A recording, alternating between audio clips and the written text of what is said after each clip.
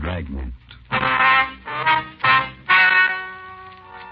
Ladies and gentlemen, the story you are about to hear is true. The names have been changed to protect the innocent.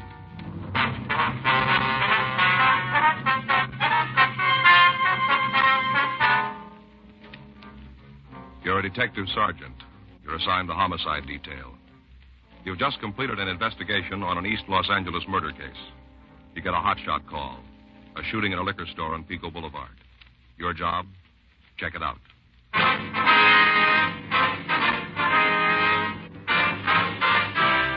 Dragnet, the documented drama of an actual crime.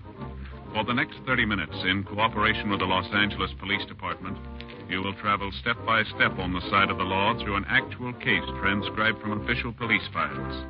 From beginning to end, from crime to punishment, Dragnet is the story of your police force in action.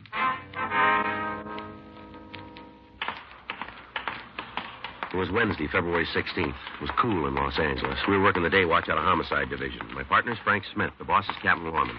My name's Friday. We were on our way back from the interrogation room, and it was 8:46 p.m. when we got to room 42.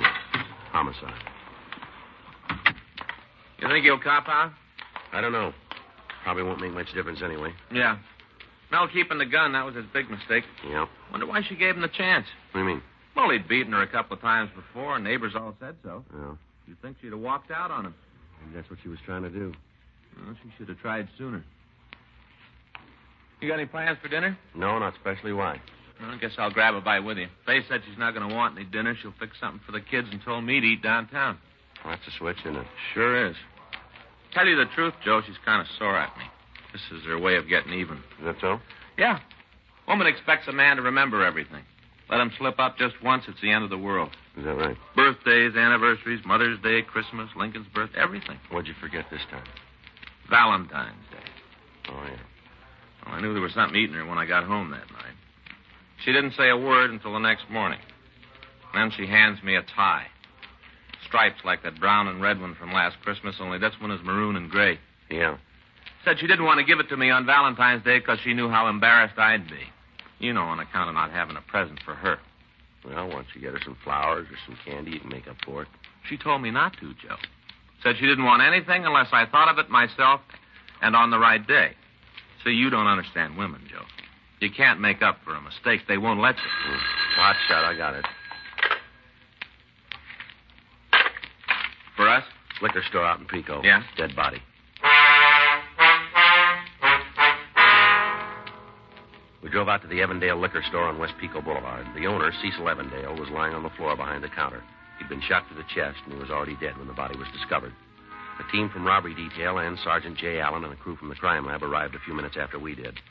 They began their investigation, and we talked to the patrol car officers who'd found Evandale's body. We were just cruising by, and we saw the front door standing wide open. No sign of Evandale, so we thought maybe we ought to look around. Yeah. Came inside, gave the place a once-over, spotted him just like he is now. You're sure he's the man who owned the store, huh? Oh, yeah, it's Evandale, all right. He's had trouble before. How's that? A couple of boys held him up, must be about a month ago now. We answered the call. I see. They were picked up the same night. Evandale had their license number. You got a conviction? First-degree robbery. Well, it can't be them if they're in the joint. I'll check on it, Joe. Right. If it was another hold-up, they didn't get away with much. Oh? Cash register was open when we came in. Still full. $50, $75, that's my guess. Well, maybe something scared them off. The street was empty. No cars, nobody.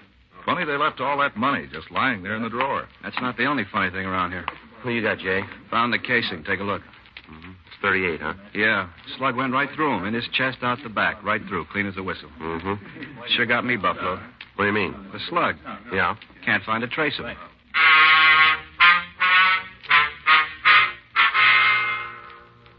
Frank came back from the telephone with the information that the two men who had previously robbed the Evandale liquor store were now serving their sentences in San Quentin. While Sergeant J. Allen and the crew from the crime lab continued to search for the missing slug and any other physical evidence, we canvassed the area for somebody who might have heard the shooting. 9:53 p.m. We found a drugstore in the next block that was still open for business. Fountain's closed. That's what you're after. No, sir, we'd like to talk to you for a minute. Talk? What about? We're police officers. It's Frank Smith. My name's Friday. Police, huh? That's right. Thought I heard sirens a while back. What's been going on around here? Well, there was some trouble at the liquor store down the street. Cease Evandale's place? Yeah. You shouldn't have let it happen. Beg your pardon? You're police officers, ain't you? Yes, sir, we are. He was robbed just a few weeks ago. You should have figured somebody'd try it again. You should have been watching him, making sure he was all right.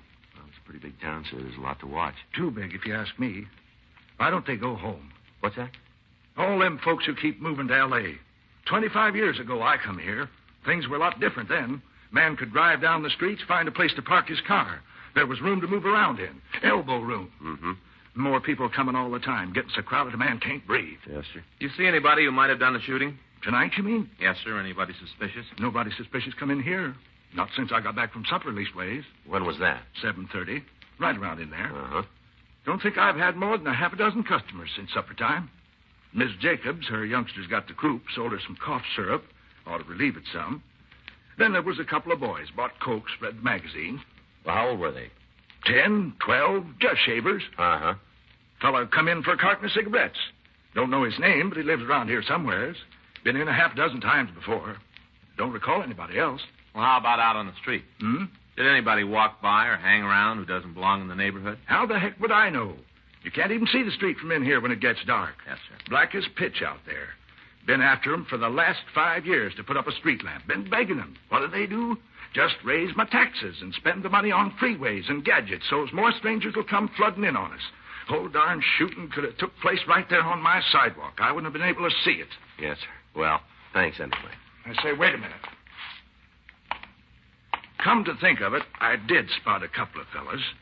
Acted kind of funny, too, like they didn't want me to see 'em. You know what I mean? I think so. It was then when I was walking home to supper. No, it was when I was on my way back. That'd be about 7:30? Give or take a couple of minutes.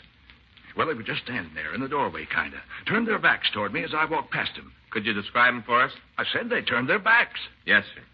Not that it made no never mind. It's so darn dark out there, I couldn't describe them if they'd been coming at me head on. Uh-huh. You got any idea how tall they were? Medium height, I guess. How were they dressed? Didn't notice. Except for one of them. Yes, sir. Jacket he was wearing. Notice that. Remember thinking it was so loud you could see it in the dark. Kind of plaid. You know big crisscrosses? Mm-hmm. What color was it? Must have been light. Some kind of light color. Tan, maybe with green in it. Not sure. Now, is there anything else you can tell us about these two men? I think I've done pretty good to give you that much. Yes, sir, you have. Thank you. I'm not saying they had anything to do with shooting Cease Evansdale. You understand. Yeah, we understand. It's up to you to find out who did it and bring them to justice. Yes, sir.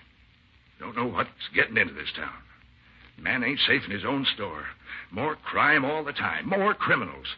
Wasn't like this 25 years ago. Maybe not. Why should there be more now? Well, you gave us the reason. Hmm? More people.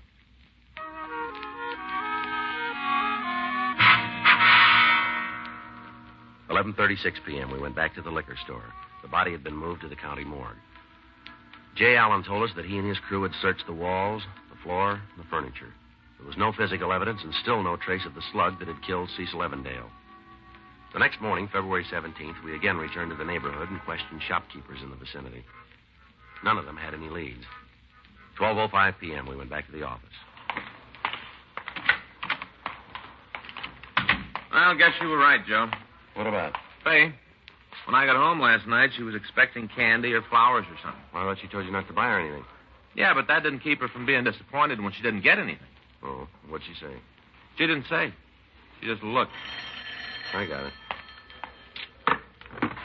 Homicide Friday. Yes, that's right. No, we're on that. When? I see. Might tie in, yeah. Give me the address. Okay, right. Thank you. Office just got a report from a clinic out on Wilshire. A man came in to see him this morning. Yeah? Had a .38 slug in his chest. We drove out to a small medical center a few blocks west of Vermont Avenue, and we went into the offices of Dr. J.Y. Springer. Good afternoon, gentlemen. Afternoon. Dr. Springer in? Do you have an appointment? The police officers. Oh. The doctor busy? Well, he does have a patient with him right now. I see. We'll wait. I'll tell him you're here. I'm sure it won't be long. Thank you. Might as well sit down. Yeah. You think we're on the right track, Joe? I don't know. That slug isn't in the liquor store, that's for sure. Jay says there isn't a mark on the walls. Yeah. Sure had to hit something. Or somebody. Yeah. You want a magazine? No, thanks. That's funny. What? It's a brand new issue. See right here? February. Mm-hmm. New magazine in the doctor's office. Mm-hmm. Oh. What's the matter? It's a medical journal. The doctor will see you now. Thank you. In here. Thank you. Dr. Springer? That's right. Police officers. This is Frank Smith. My name's Friday. How do you do? How do you do, sir? What can I do for you, gentlemen? I understand you took a bullet out of a man's chest this morning. Oh, that. Mind telling us about it? No, not a bit. The young man came into the office. Must have been around 10 o'clock. Yes, sir. He told me that he and a friend had been looking at some guns last night. One of them went off accidentally. I examined the wound. It was quite superficial. Bullet had barely penetrated the skin. Mm-hmm. I removed it, put on a bandage. That's all there was to it. I see. Very superficial. Didn't even need instruments. He could have squeezed it out himself if he'd tried. Was he a regular patient of yours, Doctor? No, I'd never seen him before. He said he was just passing through L.A. Could you describe him for us? Well, he was in his late teens or early 20s. Dark hair, stocky, weighed about 170, I judge. How tall? 5'7", 5'8". Mm-hmm. Any distinguishing marks or scars that you recall? No, nothing like that. How was he dressed? Slacks, sports shirt, loud jacket. Loud? Yes, a plaid of some sort, green and brown. The shirt was open at the collar, no tie. Mm-hmm. Well, when you called in, you reported that his name was Clyde Beaton. That's right. You think it might be his real name, Doctor? I'm sure of it. Oh? You have to be very careful whenever you treat a bullet wound. I always ask for identification. Yes, sir. That's a good idea. The young fellow was a little embarrassed at first. He didn't have any. No driver's license? It was in his other suit. I told him he'd have to stay here until I could contact the police. What'd he do then? He fished through his pockets, found a letter he'd recently received. I took the name from the envelope, Clyde Beaton. Seemed sufficient identification under the circumstances. Did you get Beaton's address? He said he was staying at the Crown Prince Hotel on Sunset. Is that what the letter said? I'm afraid I don't remember. It was the name I was chiefly interested in. I understand. Did you keep the slug, Doctor? The bullet you took out of his chest? No, I'm afraid not. He wanted it for a souvenir. Well, your report said it was a 38. That's right, 38 caliber. You sure of that? I've handled guns all my life. It's a hobby. I see. Is this a serious matter, Sergeant? I'm afraid we don't know yet. The wound was very superficial. Yes, sir. I remember telling him how lucky he was if the bullet hadn't gone in deeper. Well, he could have been luckier How's that? if it hadn't hit him at all.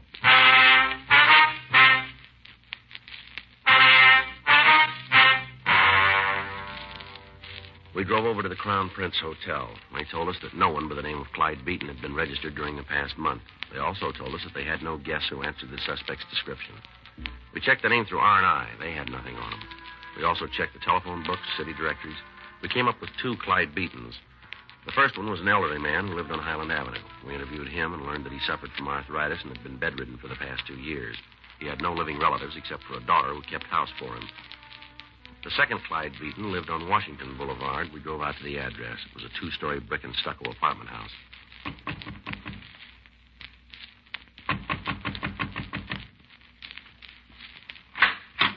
Yes? Mr. Beaton in? No, he isn't. You know where we can find him? What for? With police officers. What? This is Frank Smith. My name's Friday. Are you Mrs. Beaton? Yes, This is Clyde Beaton. that's right. Could you tell us where your husband is, please? Well, he's not here. Yes, ma'am. Where is he? Chicago. Oh. He's been there since last Friday. You sure of that? What's this all about? Police business. Do you mind if we come in for a minute? Well, no, I guess not. We can't talk very loud. The baby's asleep. Yes, ma'am. You say your husband's in Chicago. Since last Friday. Business trip? Well, in a way, he's a plastic salesman. Company's having a convention. I see. He did a bigger gross last year than any other West Coast representative, and that's why they picked him to go. Mm-hmm. It's quite an honor. He's only been with them a couple of years, practically the youngest man on the force. Yes, ma'am. He even had a dinner last night. Gave him a plaque. Last night? He called me afterwards. Long distance. From Chicago. Don't you believe me? Yes, ma'am. Does your husband have a gun, Miss Beaton? What? A pistol or a revolver? Well, Well, does he, Miss Beaton? yes, he has a gun. Do you take it with him? No, of course not. Mm-hmm. Why would he take a gun to Chicago? Would you get it for us, please? Oh, it's in the bedroom. Bureau drawer. The baby's there. We'd like to see it, Miss Beaton. All right. Well, the convention in Chicago should be easy to check. Yeah, too easy. Well, if the guy was setting up an alibi, he'd pick something tougher to crack, wouldn't he? You think we've struck out? Could be. I'm sorry. Ma'am? Well, the gun isn't there. Oh? I looked all through the bureau. I don't know what could have happened to it. Well, maybe your husband did take it with him. I packed all his things. He couldn't have. I see. Well, we've always kept it in the top drawer where it'd be handy. Mm-hmm. You know where your husband's staying, Miss Beaton? The Waterfield Hotel. I've never been in Chicago, but it's right downtown someplace. What's the name of the company he works for? Federated Plastics. Can't you tell me why you're asking all these questions? We just like to get in touch with him. What about? Do you have a picture we can take with us? Of Clyde? Yes, ma'am. Well, I suppose so, but I'd like to know why. Is he in any trouble? Not if he's been in Chicago for the last few days. Of course that's where he's been. I talked to him just last night. We have the picture now? Let's see what I can find. I think there are a couple of snapshots in the desk. Would that be all right? Yes, ma'am. Be fine. When's your husband due back? Day after tomorrow. Is he flying? Mm-hmm. I don't know which flight, though. He said he'd send me a telegram. Here's a picture. Took it last summer on our vacation up in Yellowstone. Mm-hmm. My brother Tim's in it, too. Will that make any difference? No, it's perfectly all right. That's Clyde, sitting on the rock. Mm-hmm. The one in the plaid coat.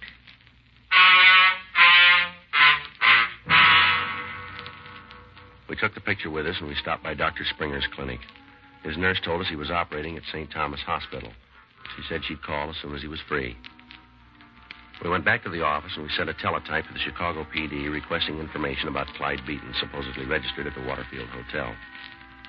2 hours later, at 5:43 p.m., Chicago reported that a man answering Beaton's description and using his name was staying at the Waterfield.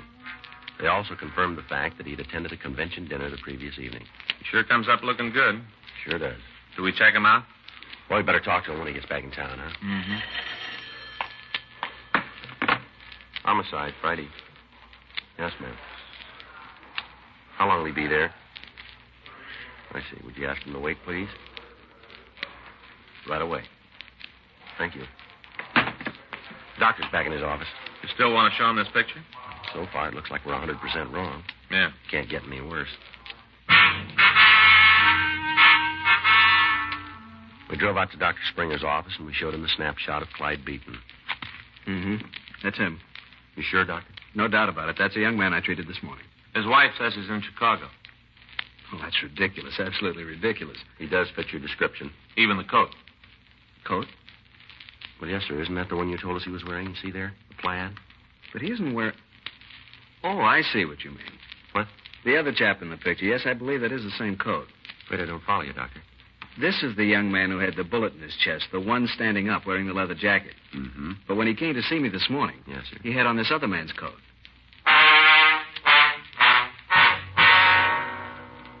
Dr. Springer was positive in his identification of Mrs. Beaton's brother. 7:28 p.m. We again interviewed Mrs. Beaton. Oh, it's you again. Yes, ma'am. What do you want now?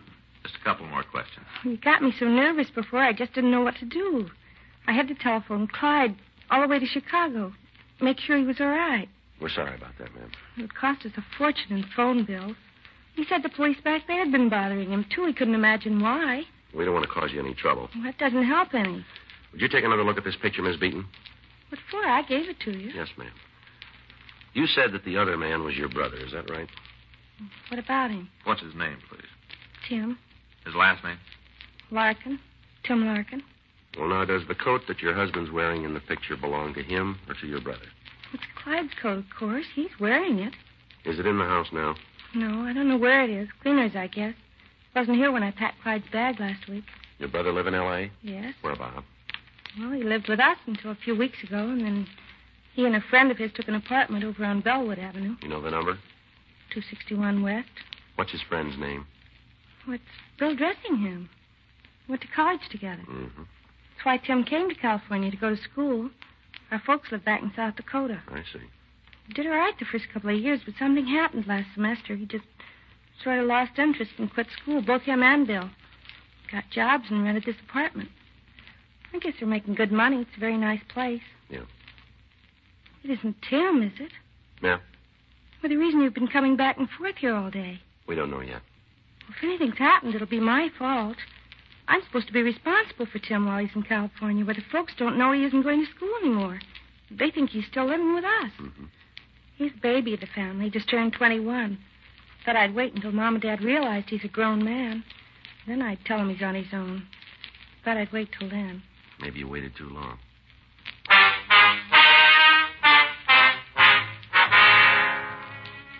"9:15 p.m. We went over to the Bellwood address Mrs. Beaton had given us. We found a card on one of the doors with the names Beaton and Dressingham on it.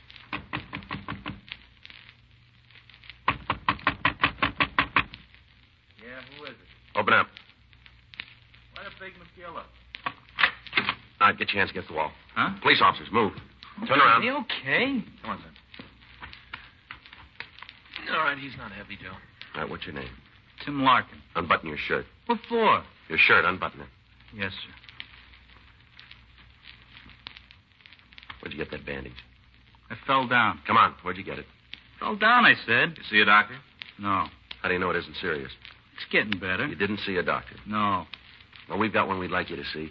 What are you talking about? Dr. Springer. Oh, You ever hear of him? I guess so. Well, We were just horsing around, Bill and me. Fooling with a gun. who's Bill? Fellow I live with. Go ahead. Gun went off. Bullet caught me in the chest, that's all. Where's the gun? What difference does it make? Where is it? Closet. All right, you stay put. I'll check. Where were you last night? What time? All of it. Here. All evening? Yes, sir. Found it, Joe. No. 38. Found this, too. This your coat, Larkin? No. Whose is it? Brother-in-law's. Who's the gun belong to? Him? Did he give it to you? Borrowed it. Borrow the coat, too, did you? Yeah. Where were you last night? I said before, right here. Been over on Pico lately? No. You sure of that? I'm sure. This coat was. I don't know what you mean. All right, come on, son. You might as well tell us. Tell you what. We got a shell casing Yeah? from a 38. We found it in the liquor store last night. So? The owner was killed. Lots of 38s around. Be real easy to check your gun against the casing we found. Well? Come on, Larkin. Guess you'll find out anyway. All right, tell us. I was there. Evandale Liquor Store. Yeah, me and Bill. We was going to hold up the joint, that's all. Just hold him up. Go ahead. Bill had the gun. I didn't have nothing to do with that part. He was holding the gun on the old geezer, and I went around behind to get at the cash register. Mm-hmm. Something happened. I don't know what. Maybe Bill was squeezing too hard on the trigger. Maybe he got scared. I don't know. Yeah. Gun went off. Old guy fell down. Same time I knew I felt a little pain here in my chest. Bullet must have gone through him and hit me. Yeah. Bill got all panicky. Turned around and started running. I stuck right on his heels. Where's Bill now? Bar down the street. Went out for a beer. Is he carrying a gun? No, sir. This is the only one we got. All right. Let's go. Oh, you understand that I didn't have nothing to do with the shooting. You understand that, don't you? It was Bill that pulled the trigger. I didn't have nothing to do with it. I wasn't even involved. Yeah, well, we don't see it that way. Huh? You ended up with a slug.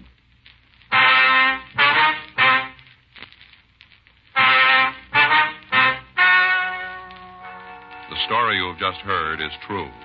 The names were changed to protect the innocent. On June 14th, trial was held in Department 93, Superior Court of the State of California, in and for the County of Los Angeles.